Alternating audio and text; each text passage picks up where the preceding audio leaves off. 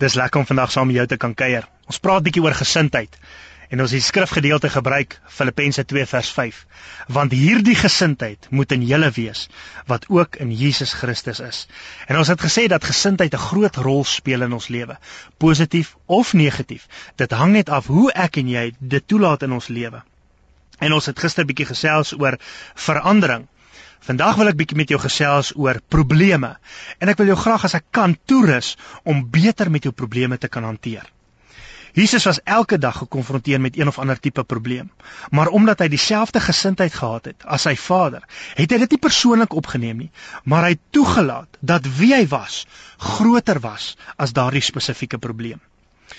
'n Paar goed wat ons in ag kan neem wanneer ek en jy deur probleme gaan om ons te help om gefokus te bly op 'n gesindheid wat Jesus Christus het. Die gesindheid van liefde, vreugde, vrede, verdraagsaamheid, vriendelikheid, goedheid, getrouheid, sagmoedigheid en selfbeheersing.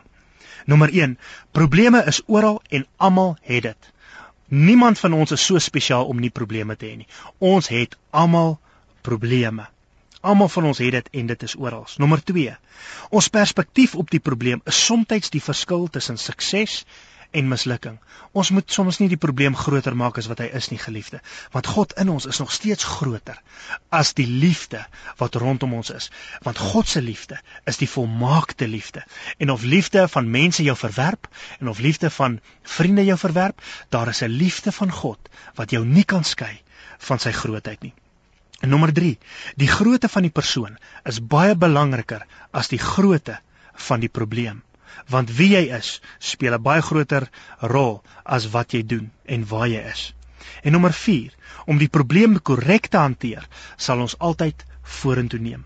Positiewe denke en hoe jy voel, sal die probleem op 'n plek bring waar ons dit positief sal hanteer. As ek en jy sleg voel oor 'n probleem en ons denke is negatief, gaan ons 10-1 nie hierdie probleem suksesvol kan hanteer nie. Die woord van die Here sê, ken hom in al jou weë, dan sal hy jou paaie gelyk maak. Ek wil jou vandag aanmoedig dat wanneer ons in 'n krisistyd kom van ons lewe, wanneer ons in 'n probleemoomblik kom van ons lewe, kom ons slaan ons oë op na die berge waar ons hulp vandaan kom, want God is groter as alles wat om ons gebeur. Kom ons bid saam. Vader, dankie dat ons weet dat ten spyte van die feit dat almal van ons probleme het, God groter is as ons probleme. Dankie dat ons vandag kan weet, U is 'n God wat uitkyk vir sy kinders. En dankie dat ons vandag kan weet, U kyk uit vir my. Ons eer U, Vader, want U is God in ons lewe. In Jesus naam. Amen.